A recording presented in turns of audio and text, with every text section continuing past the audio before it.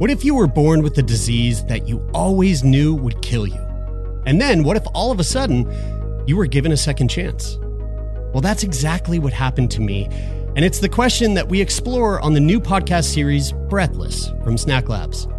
Join me, Jeremy Saunders, for a series that explores what it means to live and die, to love and to lose, and what it's like to have your whole life turned upside down and the unexpected challenges that come with a life-saving drug. You can listen to Breathless now, wherever you get your podcasts.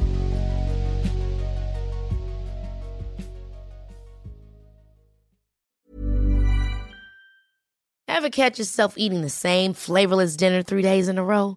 Dreaming of something better? Well, HelloFresh is your guilt-free dream come true, baby. It's me, Keke Palmer. Let's wake up those taste buds with hot, juicy pecan-crusted chicken or garlic butter shrimp scampi. Hello Fresh. Stop dreaming of all the delicious possibilities and dig in at HelloFresh.com. Let's get this dinner party started. Hey, I'm Ryan Reynolds. Recently, I asked Mint Mobile's legal team if big wireless companies are allowed to raise prices due to inflation. They said yes. And then when I asked if raising prices technically violates those onerous 2-year contracts, they said, "What the f*** are you talking about, you insane Hollywood ass?" So to recap, we're cutting the price of Mint Unlimited from $30 a month to just $15 a month. Give it a try at mintmobile.com/switch. $45 up front for 3 months plus taxes and fees. Promo rate for new customers for limited time. Unlimited more than 40 gigabytes per month. Slows full terms at mintmobile.com. If you're struggling to lose weight, you've probably heard about weight loss medications like Wegovy or Zepbound, and you might be wondering if they're right for you. Meet PlushCare, a leading telehealth provider with doctors who are there for you day and night to partner with you in your weight loss journey. If you qualify, they can safely prescribe you medication from the comfort of your own home. To get started, visit plushcare.com/weightloss. That's plushcare.com/weightloss. plushcare.com/weightloss.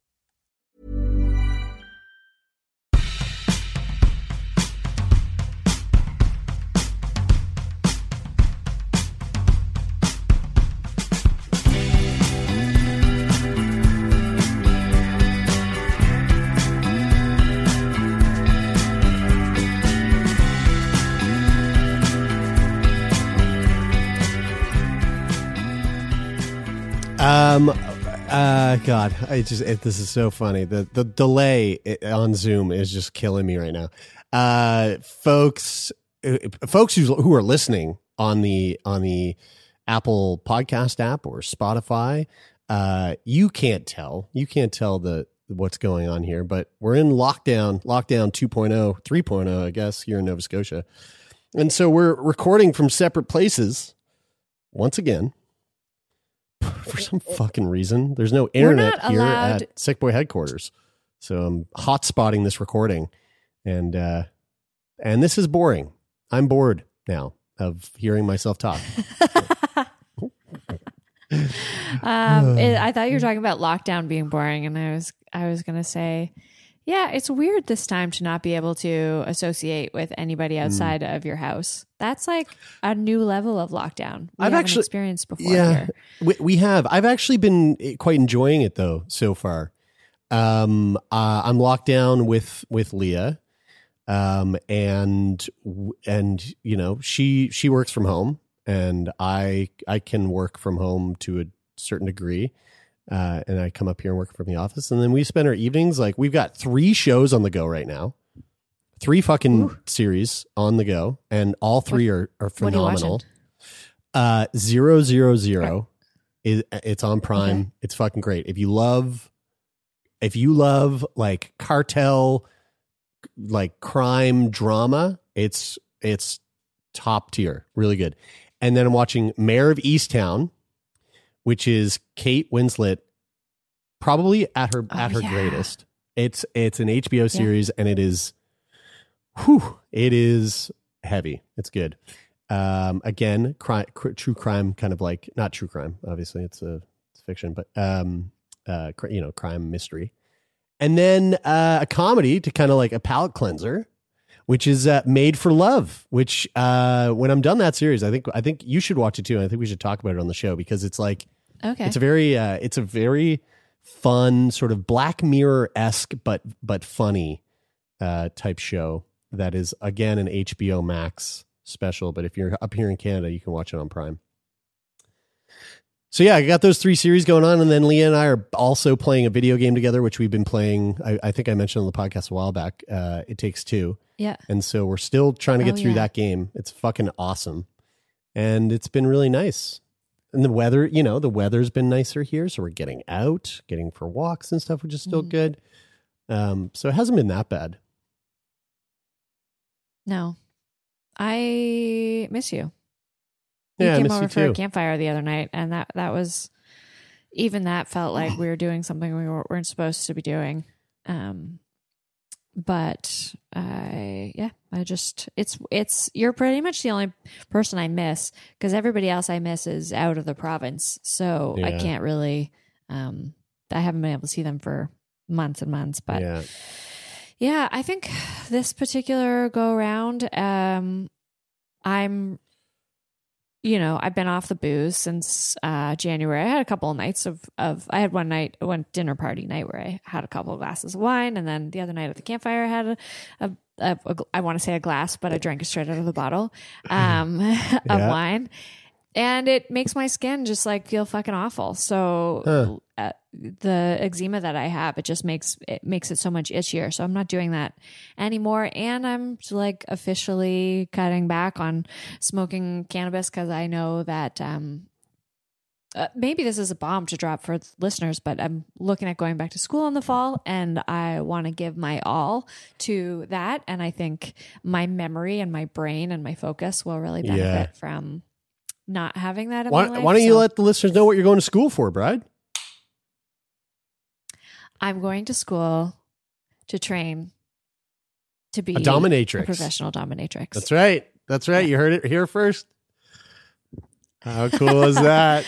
I'm lying, but after the conversation we just had with today's guest, I am seriously reevaluating my choices. Although there might be still something in there in that conversation. A little light bulb did go off for me, because what I'm actually going to school for is to be an RMT, a registered massage therapist, as a stepping stone to a much longer goal that I've had for a long time, which is to be an osteopath. But I've been thinking about it a lot, because you make a commitment to something, and you're like, okay, I'm doing this, and then I'm doing this, and this is the trajectory, but who knows what will change? I don't know what RMT school will present. And maybe there will be, there's been other stuff on my radar, like other movement modalities, and other sort of things that are in this adjacent field to massage. Who knows? Maybe I'll go a completely different direction, but osteo has been something I've been really curious about for a long time. But after today's conversation with Mistress Eva, she was talking about how she knows other health professionals that are also dominatrixes, and I got intrigued by the idea of being able to bring people in for sessions, for RMT sessions, and have them be able to write it off on their insurance or whatever, and maybe throw in a little, I don't know.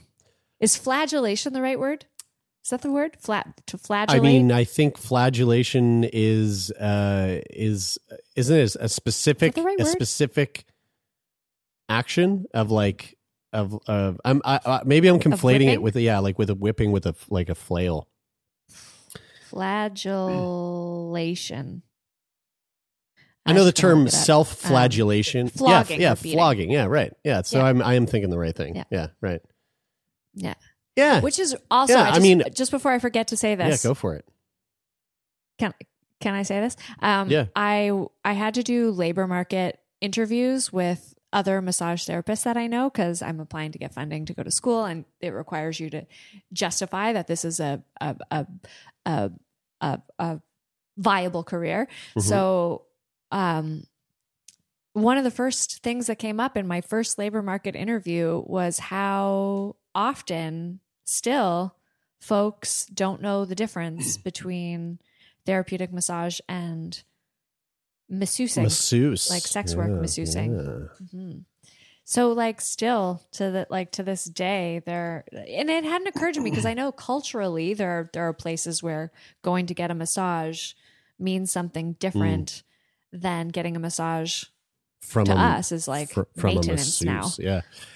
Yeah. I went to see the masseuse once, and there were elements that were very similar to the times I've gone to see an RMT. But then it changed when they got naked and milked my penis. So right. It's a little different. I wonder if there'll be any of that in my future. I mean, not that I'll be able to talk about it on the show, but I've always got one toe in the waters there of sex work. I do. Well, that congrats, babe. That's really great. I'm excited for this new adventure that you're going to be on. Again, all the free massages you're going to get. I hope so. God damn. I think it's really great. You're following your dreams, which I think is important. And we hope that all of you out there listening right now are following your dreams, whatever those may be, because life is short and nothing matters. So just make it worth it. Hey, let's talk about the Justin Lay Miller podcast that you and I had just recently listened to. I think it's very interesting for the reason that we are still within this global pandemic, and a lot of the things that were talked about on the podcast surrounded how COVID has shaped sexuality and dating in the modern world. And I thought it to be quite fascinating. Brad, why don't you give us a little rundown on first of all, on who Justin Lay Miller is, in case people have been living under a rock and haven't been listening to the podcast, and what this episode was all about, and what did you take from it? Rad. Okay. So Justin Lay Miller is a psychologist and researcher for the Kinsey Institute, and he also has a podcast called Sex and Psychology. It's so good. It really is great. He's like a pussycat. His voice is like a purr. He's got a great podcasting voice. It's so easy to listen to. And he obviously has a wealth of knowledge and in that like brain of his, but the information that comes through is really accessible and really, really insightful. So this particular episode that you're talking about is episode 30, The Future of Sex and Relationships. And the guests on this podcast are a representative from Cosmo, which many of you have probably heard of. Cosmo has been catering that magazine to young women for, I don't know, I want to say like 100 years, but probably not that long. And also a doctor and researcher with the Kinsey Institute. So they've collaborated. They did some research together. They surveyed 2,000 Americans, I believe, across a diverse population, and on the future of what sex and relationships looks like. And I found it really interesting. Yeah. So yeah, did you also find it there? Yeah, there's quite a delay with Zoom. So, but yes, I also did find it quite interesting. What did you hear that kind of stuck out to you, Bride? It's been like a week. To be honest with you, it's been like a week and a half since I've listened to it, and I have a shit memory. But just so jog my memory, please. Yeah, it's also been a little while since I listened to it. I did write some notes, so I'm just peeking around here for one of the first things that stuck out to me was that moving forward, the majority of people surveyed said that they plan to continue to vet dates by video. So having their first meeting be on video and before meeting in person, and taking a longer time to meet people and a longer time to have sex with someone. That I found really interesting because you'd kind of assume that maybe we'd all be super sick of talking to people online, but also it makes sense. Like if you are gonna be in someone's bubble, you want to make sure it's worth what that means. Yeah, So- yeah. I had that experience during COVID, like during the first lockdown, where I had like I don't know if I talked about it on the show or not, but I had a like a Zoom date, a FaceTime date with someone that I had never met in person, and she taught me how to cook banana bread on our date, and then when the banana bread was done, we ate it together, and it was like it was a really. How did you? Oh, did you also make banana Yeah, bread? we both. Yeah, she taught me how to make it. I was making it. She was making it at the same time, and then when the banana loaf was done, we both enjoyed some fresh, hot banana bread, and each other's company, and then eventually that led to us meeting in person and having sex, and it was quite nice. It was quite sweet.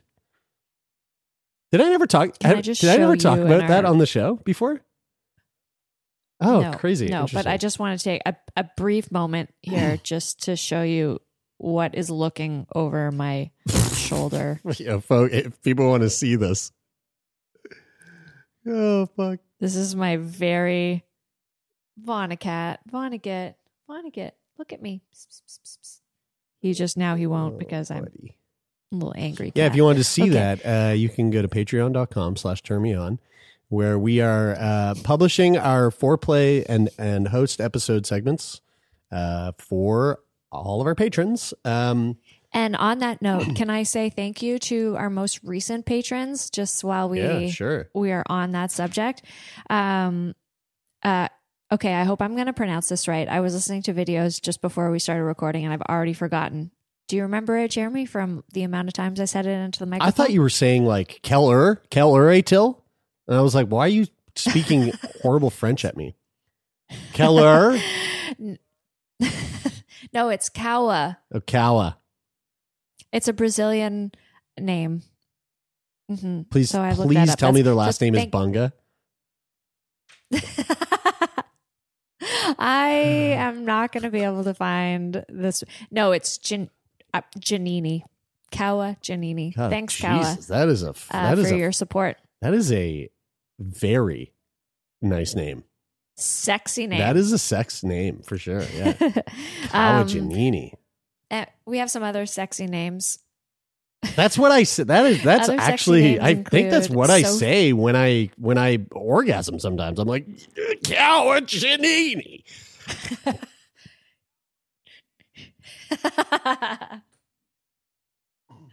That's your sexy shout out, Kawa. Thank you so much for your support. Our other sexy friends are Sophie. Thank you, Sophie. And Inga, which is one of my favorite names. Kristen, and also some special shout outs to both Ian and Patrick, who upped their subscription level. Going back to school pals.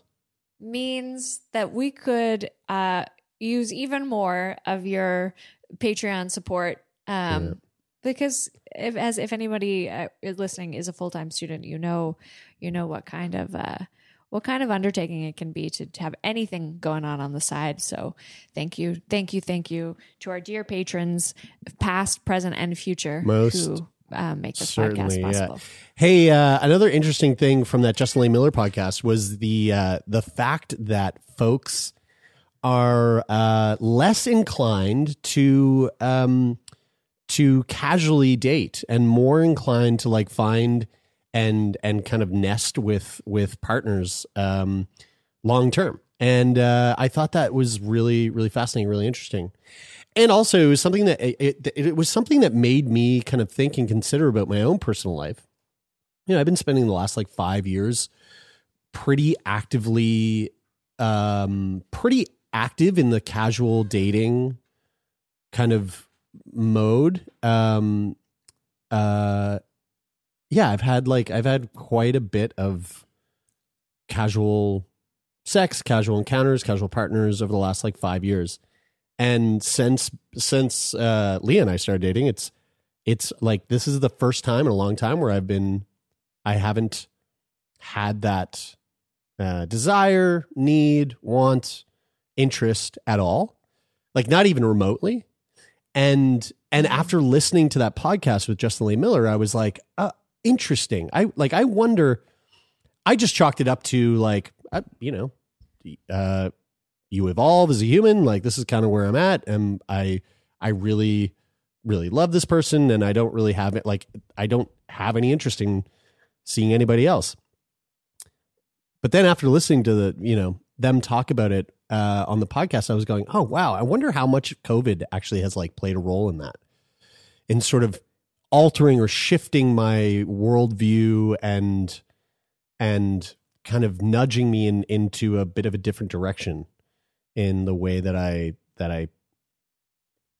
feel desire towards certain things, I don't know what the answer is. I actually have no fucking clue. But I just thought it to be really, really fascinating. I found it really fascinating, and that 68% of respondents said that they were less likely to cheat. Isn't that interesting? That's like, I don't know how you even gauge that internally. Yeah. Do you think does that come from like 68% feel like they're less likely to find themselves in a position where they can cheat? No, because I think this is about like, once this is over, I don't know what the survey looked like, but it seems like it's like after this. And I wonder if it's a part of this whole commitment piece where people are sort of realizing more that they, in a world where things can be locked down and you're stuck with whoever you're with, then maybe you want to be more intentional and more committed to that person. Yeah. Yeah. Because, well, I think deep down, we all know that this isn't a one-off scenario, like this pandemic thing isn't like, oh, it'll happen once and then we won't have to worry about it again. I think it's pretty safe to say this will happen again and again in our lifetime, And whether you're thinking that consciously or subconsciously, that's gotta play a role in the way that you think about how you carry yourself, like how you act and react to certain things. So that is very, very fucking fascinating. 51% were more likely to use condoms. Also kind of makes a lot of sense, with COVID spreading around, we've all become much more cautious and careful and aware of the fact that, depending on who we spend our time with, we could unknowingly contract something that we don't want, and like a baby or an STD. Is more so what I was thinking, but yeah, baby too. Nobody wants to contract a baby if they're not ready for it. And so like more focus, having more of an awareness of vaccines and like that whole thing, I think has probably made people a little bit more conscientious about like safer sex, how illness spreads. How illness, exactly. Yeah. How viruses and illness spread. Yeah. Another stat on there was something like 53%, somewhere in the 50s, are more likely to cancel a date if they're not feeling well, which is just so interesting because I think the way we've thought about not feeling well has changed a little bit. Definitely. Like, think about when we were kids and I went to school unless I was like fainting sick, like if I had a runny nose, I was still going to school. I went to school with strep throat once. Your parents should be paying a fine for that one. But right? Like that is And now we do it. I think we have to be more thoughtful about how we feel physically, because so many folks would just be like, it's nothing. Just 100%. Yeah. 100%. Yeah. Yeah. Anyway, so the podcast, again, Justin Lay Miller, he's such a great host. It was a really interesting conversation. And if you haven't listened to the episode that we had Justin Lay Miller on, highly suggest you go check it out, because he's really, really fascinating and fun to talk to. But also, even more so, go check out his podcast, because it truly is great. You will learn a lot. You're going to learn a load more there I than you will here. I'm joking. But we'll show you where the information is. We'll point you to the good stuff. That's right. That's what we do. But there is a really great, so much great content on there that's like different than stuff I've heard anywhere else. So definitely check that out. Are we gonna get ready to throw to today's episode? Is that where you're going? That's where I'm going. This lag is killing me. Or do you want to say anything else before I do? Well, sure. Yes. So our guest is Mistress Eva O, and we're talking about what it is to be a dominatrix, for her anyhow. And in the research that I was doing, I just kind of got curious about like, what's the history of dominating, like dominatrixes, Trixie. And so I went to Wikipedia, which is like where you go. And there were just a couple of things that I thought were really interesting. So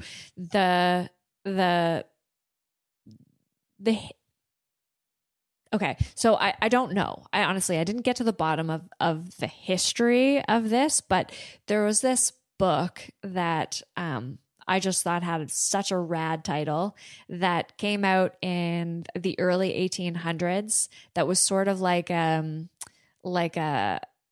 sneaky pornography, and it was called Fashionable Lectures. Okay, and this was the subtitle: composed and delivered with birch discipline by the following and many other beautiful ladies who have filled with universal approbation the characters of mother, stepmother, governess, lady's maid, kept mistress, housekeeper, etc., etc. That's the subtitle. Lady's maid. Mm-hmm. And I came across this really rad lady named Catherine Rob Grillet. She's from France. She's from Paris, France. She's 90 years old. And she is a French writer, dominatrix, photographer, theater, and film actress, who lives with her 51-year-old companion, Beverly Charpentier. I know that's probably not how you pronounce Carpentier in French. Charpentier. So yeah, exactly. I thought she was kind of rad. She's also never accepted any payment for her sessions. Wow. What did she, I lost it, but there's this very succinct quote of hers that is about why she does not take any money. Let me see if I can find it here. La la la la. Yeah, I probably can't find it now, but you can look her up on the internet. 90 years old. There's photos of her. She looks like a petite nun. And I don't know. I just feel like maybe there's something in there that is the future of me. Okay, so she says, if someone pays, then they are in charge. I need to remain free. It is important that everyone involved knows that I do it solely for my pleasure. Whoa. That is a liberated individual. I like that. Yeah. Me very too. cool. Well, this conversation with Eva O was truly a delight. Really, really lovely guest, and someone who is seemingly just absolutely fucking killing it in her in her profession. And we'll let this one ride all the way out. So we won't see you on the other side. But if you liked this episode and this conversation, and if you like what's coming, please remember to hit the follow button, subscribe, leave a rating and a review on iTunes. Follow us, go over to patreon.com/turmeon and give us some of your hard-earned dollars. Let us FinDom you. And if you want to reach out, you can always do that. TurnMeOnPodcast. Just give us your credit card information. That's right. Just give us the CC, the expiry date, and the security number on the back. Okay. And again, we hope you enjoy this conversation with Eva O. She was fucking awesome. This is fucking awesome. And you're all fucking awesome. So thank you all so much. And Bridie, I guess I will see you when I see you. Oh, babe. Take care out there, everybody. And don't forget to go touch yourself. It's May Masturbation Month. Nice.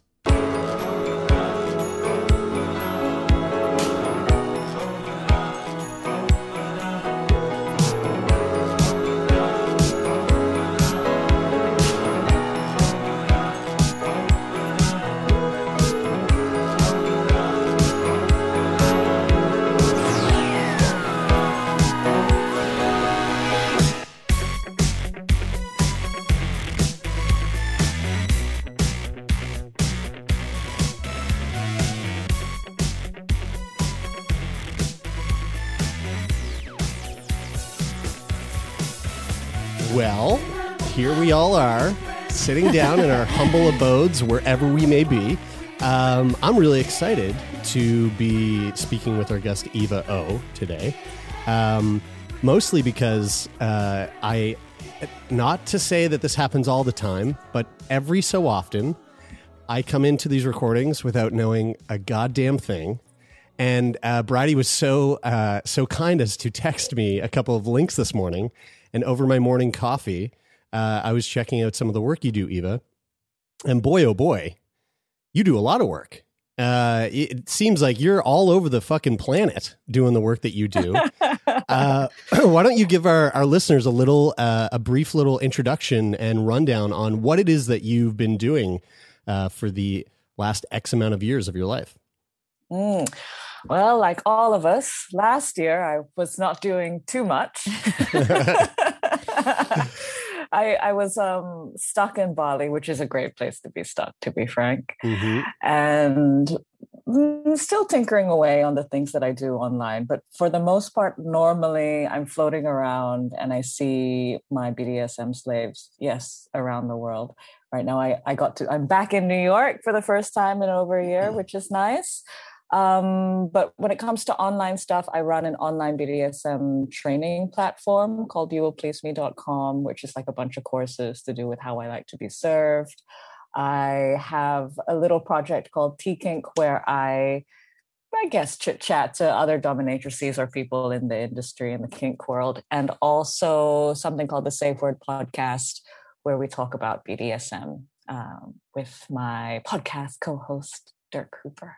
So, yeah, I think that's what I'm mostly up to that I can remember. Amazing. Yeah. So the thing that I thought was really cool. And again, correct me if I'm wrong, but from what I gathered as a dominatrix, you aren't one that is kind of hunkered down to just one place, but you actually like travel.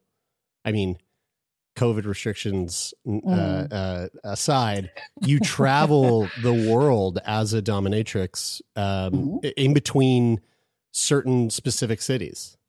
Well, actually, yeah, COVID. I've had that nose swab so many times that my eyes don't even water anymore. It's just like, oh, that thing again. But no, so I have people, I guess my best slaves right now are in Switzerland, where I'm going after this, New York and Sydney at the moment. But usually what happens is that I float around to different events like the German Fetish Ball, and I tell everybody to come to me. And I will spend like days at a time together. They'll be just helping me do what I need to do, or we might spend some nights in a dungeon or something like this. Yeah. Might spend some nights in casually. as one does. As one does. They're good. They're great in Berlin. So, Yeah, we've never been, but we hear more and more about Berlin. The more conversations we have, it's a whole different culture over there sexually, as far as our content is concerned. I'm wondering, do you think that nose swabbing will make it into the list of things that slaves will want done to them?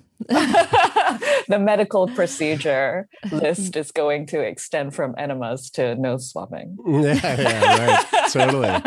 Oh yeah, head to tail. There you go. I didn't even think nose to tail. Eva, I'm curious to know about your origin story. Like how did you end up where you are? And is this something that is it something that was kind of just by happenstance, or did you kind of strategically have this lifestyle in mind at an earlier age and kind of strive for it? Like the kink lifestyle, or I mean, life as a dominatrix, or life in the world of BDSM, and being so entrenched in that world of pain, pleasure, intimacy, bossiness. Laughter. Grand laughter. So I had no concept, zero, before I entered this professionally. So I just dived right in. So what happened was that I'd gone through a few different industries, things from performing arts to I worked with the UN for a little while doing humanitarian work, and also, I did random contract work that was in research-based stuff.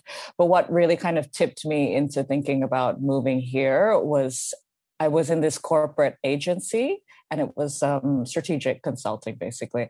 And it was extremely commercial and very much about the bottom line. And before, I used to be able to dip in and out of contracts, and that was, I got to take the best from it in a way. But when I was in that environment, every day was just about that number, and it really started to wear me down. It wasn't really aligned with where my heart was, I guess. And so I thought, what am I going to do? And actually, a few years before, an ex of mine mentioned that I would make a good dominatrix, and I had no concept of what that was. I knew the word, I sort of had a visual, but I really didn't follow it up. But then when that corporate life kind of made me, squeezed me to the point where I don't want to be here anymore, I kind of just threw it into Google. And I found a dungeon in Sydney where I was at the time, and they were looking for apprentice mistresses, and that was 10 years ago now. Yeah. So. What personal? Sorry, go ahead, Bridie. Go ahead. What personality sort of qualities are important to have in this role as a dominatrix, and were those things you had already seen sort of manifest in your life in other ways? I've always been quite an assertive communicator in terms of what I want, whether that was sexually or just within a relationship, and what I expect of somebody else. And for me, that was just the way that I communicated. But I think that's what my partner picked up on. So that is very helpful, I think, in life, but also for this. In terms of things the thing is, the way that you can practice can be so wide ranging, but probably some level of self-awareness in terms of what you're looking for will help the job be more sustainable. But to be frank, that's applicable to anything as well. Yeah. You gotta like it, Yeah. Yeah. I mean, it was back, just kind of rewinding back to that time where you scoured Google and came across this dungeon. When you took that leap forward into apprenticeship, was it something that was it one of those things that you picked up kind of quickly and you sort of knew then and there, oh, this is this is right up my alley? Or was there? Or did you have bad days where you went home from the dungeon and you were like, I don't know if I'm cut out for this line of work? Nobody's ever asked me that question. That's an interesting thought, because no, I've never thought that. That's a good quality to have as a dominatrix. I don't think, I mean, but truly though, like, I don't think I would, if I was in your shoes, I don't think I would have the personal confidence. I don't think I would have, I'm too insecure. I think I would be judging myself far too much to be able to to feel like I need more of this assertion. This is what I need in my life. The thing is, I have so much fun. And even if my skill level, when I first started was quite weak, I still had a lot of fun. And I laughed and I smiled and I felt joy like I never had the opportunity to feel before. It was like the perfect vessel for the kind of joy that however I'm configured to have. And so that made me feel like, sure, there's some things that could improve, but you're so happy, so just improve it. Right. Yeah. You said earlier, I forget how you worded it, but you said laughter earlier. You used the word laughter's come up several times now. Mm-hmm. Does this like this quality of laughter, fearlessness and laughter, like does this seep its way into your work with your clients? Does it, are you finding moments to laugh? How does laughter play into the world and work of a dominatrix? People are always surprised at how much I laugh or how much I mention that word, but that is just, it's such a predominant feature in session. Also, I speak a lot within session. I use my words constantly, and I'm constantly kind of breaking down what's happening in them. And a lot of my work has to do with what I consider as just normal observation, but what the world of this has taught me is humiliation and degradation. And so I find the statements that I come up with hilarious, and I find my joy ecstatic. And so that's just the expression of what ends up happening within session. Yeah. And people always say, does it not throw it off? And maybe it throws some subs off, but they're probably not going to follow along with me. Whereas the ones that I do have, they really appreciate that they feel, laughed at or that I'm happy. Right. Yeah. See, I feel like that's where my confidence would. So when I put this idea in my head of stepping into a role like the role that you do, I imagine those moments of like being assertive, but inside quietly just being like, oh my God, are they buying this? Am I selling this? And then let's say I never see that person again, how embarrassed I would feel at having put myself out there in that way and have it not be successful. Received. Right. Yeah. And so, but correct me if I'm wrong. I get the sense from sort of listening to some conversations that you've had on your podcast and in other interviews that it is vulnerable. It is a vulnerable place, not only for the slave, but also for the dom. Mm-hmm. And I was wondering if you could speak about that, because I feel like that's probably where some of that laughter comes from, is sort of exposing your real self in there a little bit with your humor, and then letting it live in the space that you're creating. Vulnerability. I think that I am very close to it, and I've always been close to it. And that has inspired a space of playfulness. It kind of like vulnerability and playfulness works very well together for me, maybe for everybody. And so but actually I think when you're speaking about this self-consciousness and being quite harsh on yourself about things, I think that I do have that to a certain extent, but maybe it's from the culture that I come from, as well as the fact that I did practice a lot of Vipassana meditation for a while. I think there's this thing where I'm observing myself rather than necessarily like torturing myself with the thought. I observe that thought and I'm like, oh, you don't have to torture yourself with that thought. So it's like I have like two minds in a sense. And so they can kind of comfort and support each other as opposed to just criticizing an own self. And I think that's probably very helpful. And does that help with yes, because it's like it's a support system within me in a sense. So vulnerability will always have somewhere to land. And I guess that must be helpful also. But I really don't think too much about it normally. Normally, they are this object that is giving me all of this information and I am playing with it. And that's kind of how it is for me. It's my plaything. I don't think of it too much more seriously than that. I might have to do like an aftercare and break it down and to watch them so that I don't push things in too wrong of a direction. But aside from that and my concern around that, I don't think I'm thinking about myself too much. How delicate is that line of like challenging people's sort of boundaries and like with power dynamics and things like that?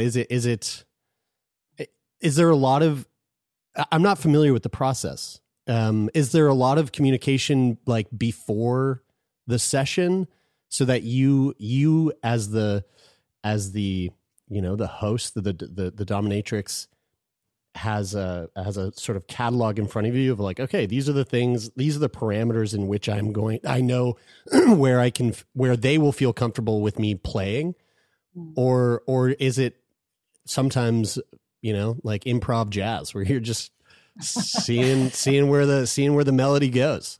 It's absolutely improv jazz. All right. I think that's the name of this episode. If only they could see the video and I can do the things. But so that line is where I love to play, but it's a very dangerous line and not everybody likes to play with it. But for me, that's where the thrill is, the edge is in myself and in other people, and that tension, and it makes it very exciting for me. But it's very dangerous because just like by saying a word in slightly the wrong tone or putting them in a position that, triggers something, even just a color or the sensation when they're in a vulnerable space, it can be so powerful, and it can be a lot that we all need to kind of wind back from and come back from. Nowadays, I run things, so I have relationships and I'll spend days, weeks, however long with them, as opposed to just an hour, 2 hours here and there. And so I really get to know somebody and what they might be triggered and what they look like when they're about to reach that edge. So I have that benefit. But when I was in the dungeon, like in the BDSM dungeon, you meet somebody off of the street, they come into the waiting room, they tell you what they're interested in, whether that's like certain kinks and what the hard limits are. And then you say, this is your safe word. And, blah, blah, blah. And so there's a big negotiation that happens beforehand. And when I used to tour in that kind of format, sometimes I would do that for 45 minutes. We would talk about where they came from, why they're interested in things. And that's all material also that you can use for the session. And then you kind of have your safe word and you have that time and you start to wind down them out of that space. And then you do like your little aftercare segment where you might bring them up as when they've only been like on the ground, where you might bring them a glass of water when before it was only them giving you things to try to like even them back out into the world again. So yeah, it's a huge process and it can really tip people over the edge, and I definitely have, and it's really complicated in those scenarios. But what does the aftercare look like in those complex situations where it's like maybe it has kind of gone overboard a little bit? When it has gone overboard, then and there, sometimes like very tight, like skin contact can be very helpful. So like co-regulation type techniques. Yeah, right. Yeah. Or like talking about it also, like how I do with myself, like let's observe this scenario. And I mean, I do that every time, but that needs to happen in a particular way also. Sometimes it might bring up something to the point where I need to find them like a kink-friendly therapist. Yeah, right. Yeah. And it's about maintaining contact and making sure that they have the support systems around them. Yeah. Turn Me On podcast. We'll be back after this short break.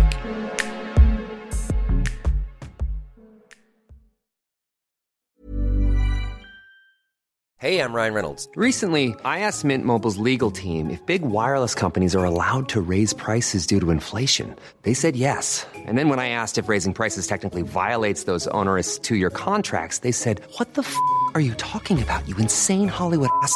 So to recap, we're cutting the price of Mint Unlimited from $30 a month to just $15 a month. Give it a try at mintmobile.com/switch. $45 up front for 3 months plus taxes and fees. Promo rate for new customers for limited time. Unlimited more than 40 gigabytes per month. Slows full terms at mintmobile.com.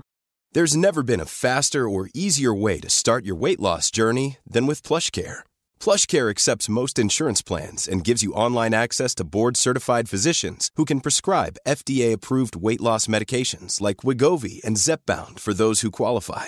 Take charge of your health and speak with a board-certified physician about a weight loss plan that's right for you. Get started today at plushcare.com/weight loss. That's plushcare.com/weight loss. plushcare.com/weight loss.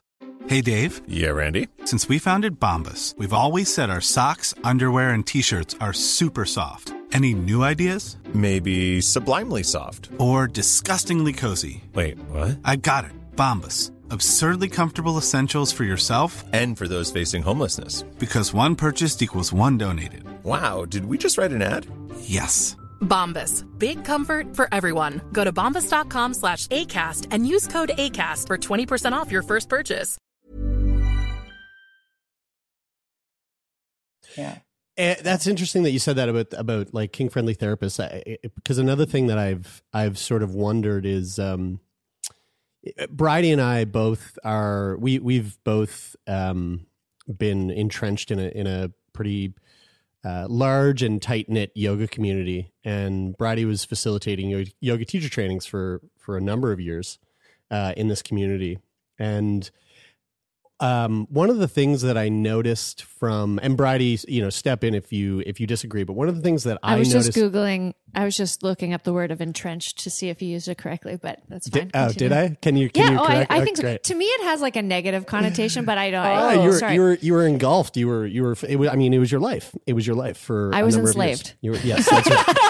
That's right. That's also a positive for some people. Yeah, that's right. That's right. So you were a slave to this yoga community, and one of the and I was at a lot of these trainings with you, and one of the things that I noticed at these trainings was, unbeknownst to some of the trainees, it seemed like, from an outsider's perspective, that a lot of them were showing up and realizing once they got there that this 1 month long training of being in this place every single day with 60 people, with no personal space. Yeah.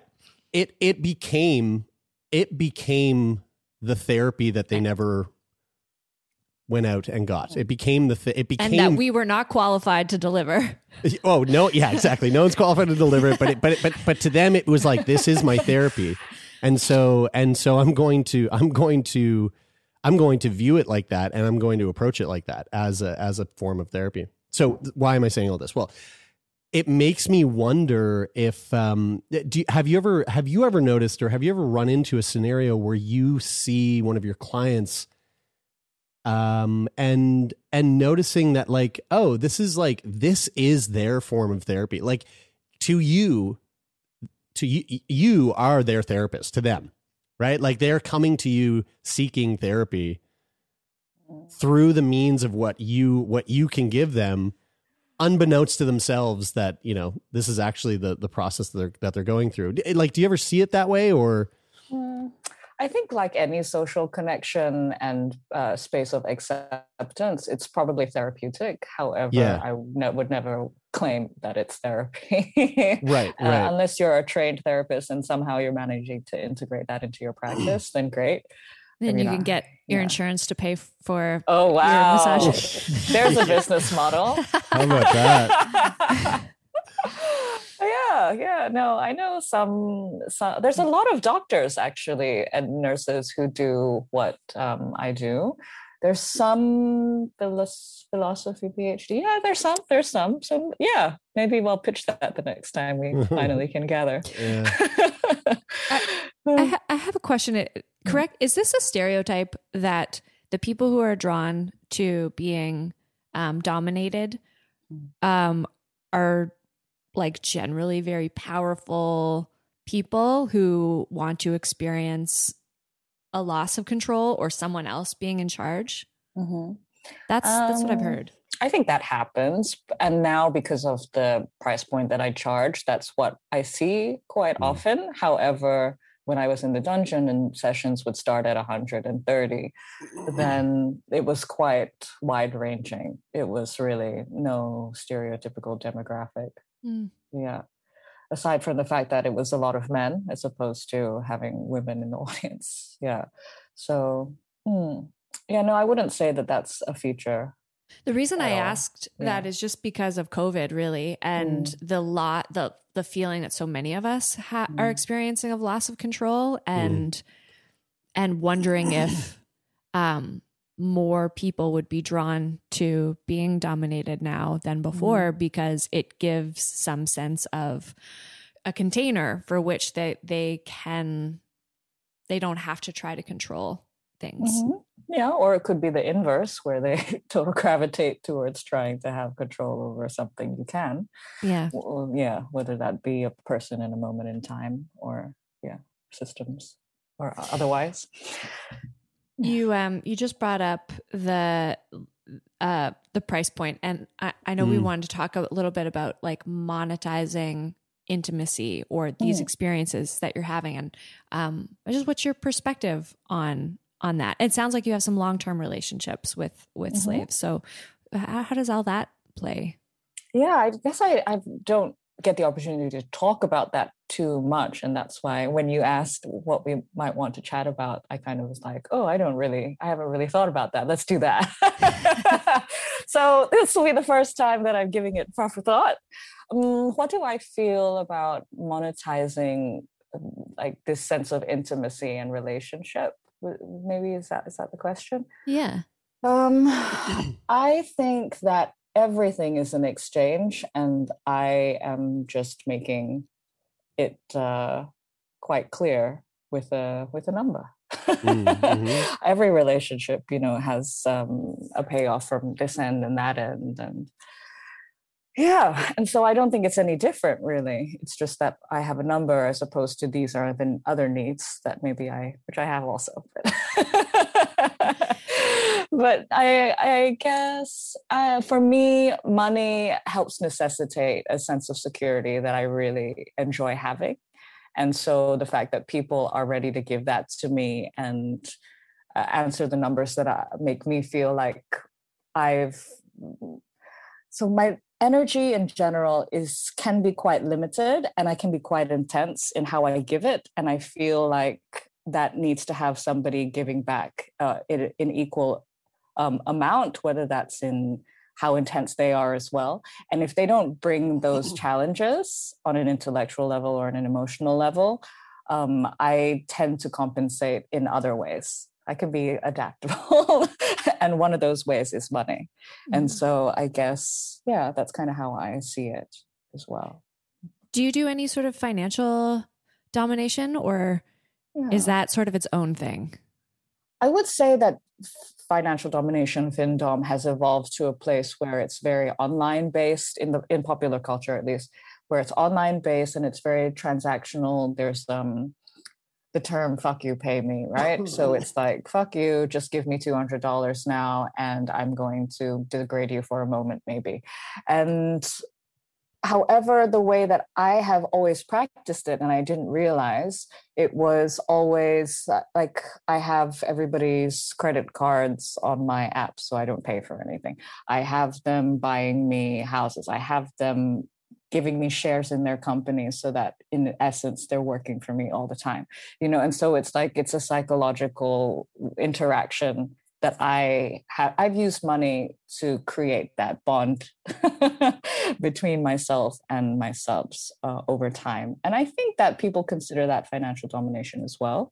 Mm-hmm. However, it's maybe not what is known in popular culture. Yeah. I mean, speaking to the monetization of intimacy, the monetization of relationships, and the work that you do, I like. Where do you begin? Where do you begin with that? Like, who is it? Who are your teachers? Like it seems like you've really, you're really nailing it, and like kind of like at the top of your game. And so, like what like did you have role models that really, mentors that sort of pushed you in that direction of how to end up where you are now? Because it is quite impressive. Oh, I think we lost your audio. Can you hear us? I heard something like I heard like a little pop. I don't know if the maybe unplug your headphones and plug them back in. Unplug them and plug them back in. Yeah, try that. And then maybe if you can still hear us, just where you select your audio source. Oh yeah. We got you back. We got you. Okay. All right. So as I was saying, mom is probably my number one resource because of how supportive she's always been, and how adaptable she's always been, and how she's always challenged me to experience the world creatively and critically. I would say that has probably set me up in so many ways to succeed in this and in many other ways. But that's a great foundation. But of course, I mean, you gather inspiration from the world around you, but specifically within this industry, I think obviously on individual levels, people have inspired me just by how they operate. However, I think the system of sex work, in that people understand that you can monetize this time, this action, this intimacy, probably taught me the most. It taught me how to value my time more than I was able to comprehend before, actually. So I think that's probably been the biggest eye-opening thing for me, and I've just kind of finessed it from there. But I mean, all the mistresses were very terrifying in the BDSM dungeon in a glorious way, because they took no shit, and it was just amazing to see a group of women take zero shits from anybody because that doesn't actually happen often enough, I feel. And to witness that was very inspiring, and to witness how I was also escorting when I first was in the dungeon, and to see how the woman who owned my agency, who still escorts, Christine McQueen, how she ran her business and was just constantly innovating and had the energy and the passion and the creative drive for it. Yeah, and how she worked also with such energy. I think she was, and she still is, a huge resource, and inspiration for me. So workers, definitely, and different women in business, as well as, the solidity that is my mother. That's really nice to hear that that your mom is so supportive, and that's been like a big part of your foundation. I love that. Sorry, Bridie, go ahead. I cut you off there. Well, I'm curious about how long you worked in the dungeon before. How long did you work for other people? Where if I assume that there was if you were working in a dungeon, you'd get so much per session, and then the others would go to the rest of it would go to whoever is running the dungeon, the house. How long did you do that before you struck out on your own? So it used to be that you would get 60%, the house would get 40%, which was actually pretty good because they did a lot of things. But I was with them until they closed. So that was about a year and a half in. And I would I still be there? I would have stayed much longer, probably. There was a lot more to learn. Right. Still, yeah. But I had to leave. Yeah, unfortunately. They had been in business for 40 years and they were just over it. They were over it. The property price was incredible. And, I guess it became just, we either sell this property for $6 million or we deal with these bitches for 20 more years. Love them, but man, yeah. What is continuing education like for someone in your role? Yeah. So what could I have learned more? Just having that network around you as you were learning was so beneficial for me. You learn so much faster, and it's just, you make mistakes and people point them out, it's very useful. Whereas once I went out on my own, I had to deal with these clients. Also, there was the buffer of the receptionist. I never had to deal with, they're a jerk, let's just kick them out. That was always the receptionist's job. Now I have to understand that this kind of language means it's going to be this kind of exchange, and I don't want anything to do with that. But it took a lot to get to that stage. So yeah, a year and a half continuing education. And what would that be? It would be like client relationship management or and obviously skilling up. So you can do all those courses on your own, but when you are in a facility and you have access to all this equipment all the time that costs hundreds of thousands of dollars, it's just, you don't have access to that as a younger dom. So yeah, it's a lot of things. There's some people who've tried to do courses, but there's definitely no standardized certification. Yeah, right.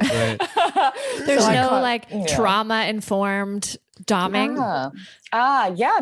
There's definitely workshops on that. Cool. Yeah. And there's a lot of my closest well, I don't know if she thinks it, but I really like her. Mistress Blunt in New York. She's in public health also, and she does a lot of workshops around that. Oh, cool. Very cool. Yeah, so there's lots to know. Do you ever get to a point where you have to close your books? You've got too much on your plate, and you just okay, I'm going to stick with the clientele that I have right now. Can't take on any more new patronage. That's kind of where I am right now. But I'm aware, because of how long I've been in this, that people do come and go. It doesn't matter how enslaved they look. Right. They will always come and go for whatever reasons, and so it's not about this is it. It's about, let's keep one channel open, but let's make that channel very narrow. And so my applications process is very hard to find, number one. And then there's a lot of questions to do with me as opposed to them. Is that on purpose? Hard to find? Okay. Yeah. And for what reason? Just to again narrow down the influx of potential clients? Yeah. Okay. Correct. And I do that. I target my SEO to certain markets. So whether that's in certain places like Singapore, Hong Kong, and Shanghai, which is where they are, because that is generally the region that I prefer to operate in. And those are financial centers also. So they're going to be able to pay what I am looking for. So that's kind of why I do my target. And a lot of the times I don't get people in those cities, but I get people traveling. And so I really need that travel element. Also, they need to be mobile, to keep up with what I need. And so I made those decisions to go to those spaces in an SEO sense for those reasons. And then the large application form is so that they understand that this is about me and it's not about them, because I found over time that this is not the dynamic that I'm interested in. I don't need to hear about you. You're there to be useful. Yeah, to me. And then obviously the price point is also another thing. Right. Yeah, that's going to be a huge limiter also. Yeah. And so that's how I've kept my sanity. Right. Because if I did have an average rate, it's just not possible. That's also why I started youwillpleaseme.com, because I just have all of this traffic and I just don't know where to put them, and so that's kind of was the inspiration for it. But actually that sometimes brings me people in my real-time sense also, because they get to know me so intimately through this site, and that can translate quite well. Yeah. Is that BDSM training for DOMs or for slaves? Well, a lot of DOMs do subscribe because I guess how I operate teaches them something. But for the most part, it's courses like Foot Worship 101. So basically, I teach them how I like them to rub my foot, what kind of cream that I like to buy for my foot, what I need them to, where I need them to sit when they're going to be respectful to my feet, So there's stuff like that. But then there's also stuff like How to Be Mine is like one of the core courses, and that goes through my slave contract. So things like what I expect of you financially, what I expect of you in terms of time, how I want you to be thinking. And it exposes them to sections of the contract and explains them basically. And so it's a deep dive into how I operate. Yeah. Oh, must vet so many people. That would be so helpful. Yeah, it does. It does. Yeah. Can you tell us a little more about T-Kink? I'm really curious to know like what that's all about and how that works. Me too. Yeah. So maybe a couple of Christmas ago, pre-pandemic, I was in London. Sharing tea, liquid with another human, with a dominatrix. She was kind enough to invite me over for Christmas, and I poured her a tea ceremony. I traveled with a kit, and it was the first time I had poured for somebody. Normally it's like a personal process for me. And she was so happy, she was just so thrilled by that exchange, and it kind of clicked with something that was happening at the time for me, because I was fairly new to social media then. When I was getting kicked off, I have had this thing erased that. And I thought, okay, this is really banal. But yet I am having a nice exchange with somebody. Maybe this could be something that I could bring into social media that I actually do enjoy, that would keep me afloat. So actually it was like a reaction to censorship in a lot of ways, and just using something that seemed so, really normal or very tame in my life to facilitate my presence in the wider world where I'm often censored. Yeah, and it turned into a little bit of a series, and now I'm actually shooting an episode in New York where I follow a couple of different people in the kink scene doing different things. And and I have a little event next Tuesday also, which will be filmed. So it's evolved into like a little creative project to keep me out there. Very fun. Yeah. And like the conversations that are had over tea, is it quite a wide variety of topics that you end up discussing, or is it mostly like the foundation of talking about kink, BDSM, that world? Yeah. So a lot of the point of that was also to demystify. I mean, the whole reason why, I'm talking to you, why I do these podcasts and why I talk to press as much as I do is, sure, it's useful for business, but it's also because I'm very frustrated with the things like the censorship and things like the marginalization that I've had to experience personally, and that I see so many people suffer through. And it's a way to kind of break down what I do to make it, maybe a little bit more acceptable, understood in society. And it's grand goals and tiny, little fun projects to kind of try to achieve them. But I think that is a lot of what I do. And so when it comes to any conversation, it's just about making somebody look like, another human, which they are. They're very fascinating people, but these are their motivations. And we talk about how they may be started, why they, started a certain place, what it is about their background in, pastry chef that they can bring into their work now. Just whatever. Just the things that make them people. I watched a couple of them. I really enjoyed it. I'm any sort of ceremony or ritual. I feel so captivated by and so intrigued by, and I think that the ceremony and ritual play I heard someone, I don't remember who it was actually, but I was listening to a radio interview recently where someone was talking about ritual as play, like that if you have a ritual, they were talking about teaching their kids about death, and that even that could be taught. Having a ritual around death could be playful.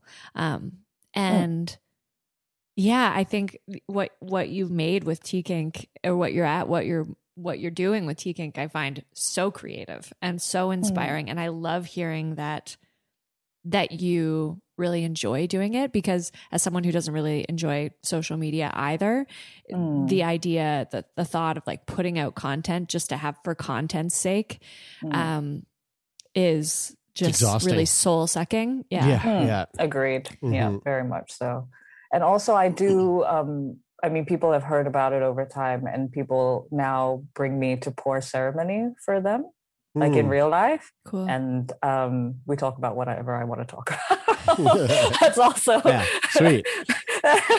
Yeah, there's also that aspect to it. So it's also a nice way to, claim my tea stuff on tax returns. Yeah. I wanted to hold back. Earlier I was like, man, I really just want to ask her how much of a fucking mess tax season is for her. to traveling the world, doing this work, having, it just, I can't imagine. I think my tax season is a nightmare. I can't imagine. Yeah. My accountant is actually somebody who used to session with me. And then I had that thought where I went, nah, she's probably got an accountant that she's worked with. It just works out. Yeah. Of course. Eva, this has been really fun. What's next for you? What are you up to now? COVID's kind of flipped everything upside down, but you seem to be just chugging along here, and I'm really, again, I'm so impressed. I'm really stoked on the work that you do. What's next for you? What can our listeners anticipate coming up in the future?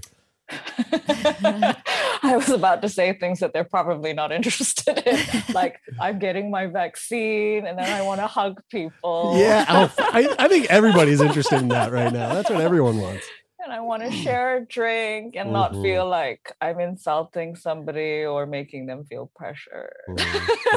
Things like this. I don't know.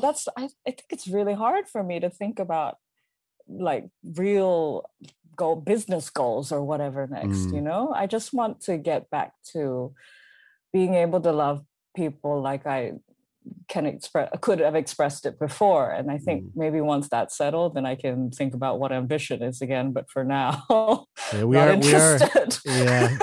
quite a bit of a limbo right now. It's a surreal, bizarre space to be in. Oh yeah, I do have some things. I'm halfway through a memoir. That's pretty big, I guess. That's awesome. Yeah, that's amazing. Like, that thing that also COVID was not so bad for. Yeah, so that's been an interesting experience, and it's written in a pretty conversational style to try to make it quite approachable. Just these T-Kink episodes. I'm going to try to do one in London and maybe one in Hong Kong later. Then that'll be fun. I'm going to be on a couple little TV series things in Asia. I can't really talk about those yet. Okay, but, that's exciting. There's stuff that's happening, but that's not at the forefront of my mind, Yeah. And I guess maybe in general, it also never really is. It's really keeps me creative and interested and engaged, and it gives me a bit of a purpose. But for the most part, I'm just happy just laughing with my slaves. I love it. That's the title of the episode. Yeah. Oh, okay. What was the other one? I think improv jazz, but I think I like laughing with my slaves is probably the winner. Yeah. Well, Eva, thank you so much for taking time out of your schedule chat. to sit down and chat with us. This has been really fun. Yeah, thank you. Yeah, thank you. I hope I get to meet you someday. Yeah, that'd be great. Where are you? We're in Halifax. We're in Halifax, Nova Scotia. Okay. Yeah, up in Canada. Okay. There might be a handful of really wealthy people here who are interested in. There are. Yeah. There definitely go on are. holiday. Yeah. It's beautiful there, right? It is. It's pretty beautiful. It's quite special. Yeah. One day, maybe they'll let me in again. Someday.